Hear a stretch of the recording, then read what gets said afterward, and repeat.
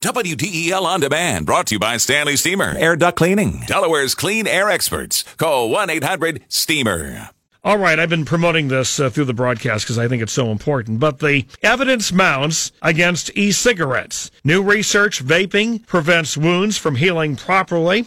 Patients who vape should be told to quit at least 2 months before the surgery, if at all possible. And we'll bring in here the prime researcher, Dr. Jeffrey Spiegel, Chief Facial Plastic Surgery, Boston Medical Center, Professor, Head and Neck Surgery, BU School of Medicine from Boston. Doctor, tell us about how you came across these conclusions and how then vaping would compare with ordinary tobacco smoking. Absolutely, and thanks for speaking with me. Essentially, e-cigarettes have been promoted as a safer alternative to traditional tobacco smoking, your traditional pack of cigarettes. And people are going to this as a way of not smoking. So they're saying, well, I don't smoke, but I vape. It's more socially acceptable. The secondhand smoke doesn't have that same bad smell. It often smells like fruit or some flavor. So people are, and physicians are pushing patients towards this, saying it's a good idea to use this instead of smoking. So we were concerned that while perhaps it's safer from some perspectives, is it going to be safe around the time of surgery? Now, I'm a plastic surgeon, and we see people from all around the country who come in, and some of them vape. And they ask me, is it safe to be vaping even though I don't smoke? And we didn't know the answer. So that's why we applied for a grant, got some research money, and did the study. And your conclusion is that there's not a heck of a lot of difference? Well, actually, that's exactly right. What we discovered is,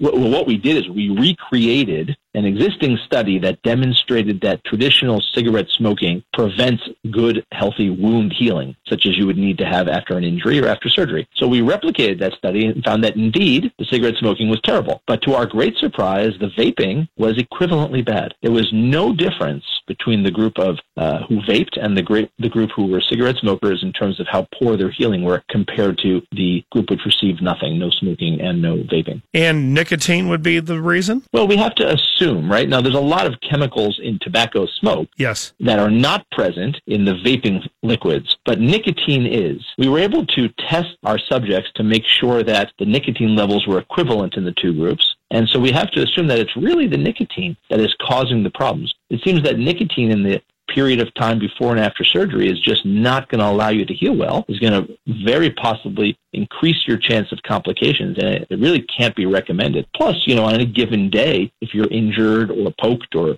our bodies are constantly healing themselves and reprocessing, it's an unfortunate thing when you give yourself such a handicap by smoking or vaping. Dr. Spiegel, what I get from this, just as an observer, is between all the things we don't know about the chemical additives with the flavor and what untold damage they could do, and what you've just described, I guess other than for a tobacco smoker maybe trying to get off and using this as an intermediate vehicle, but certainly for a young person saying, well, I'll vape, I'll be okay, the evidence is mounting. That's correct. Vaping, if you're a non-smoker, absolutely, don't start with vaping. Don't think this is a safe habit to be in, because it's clearly not.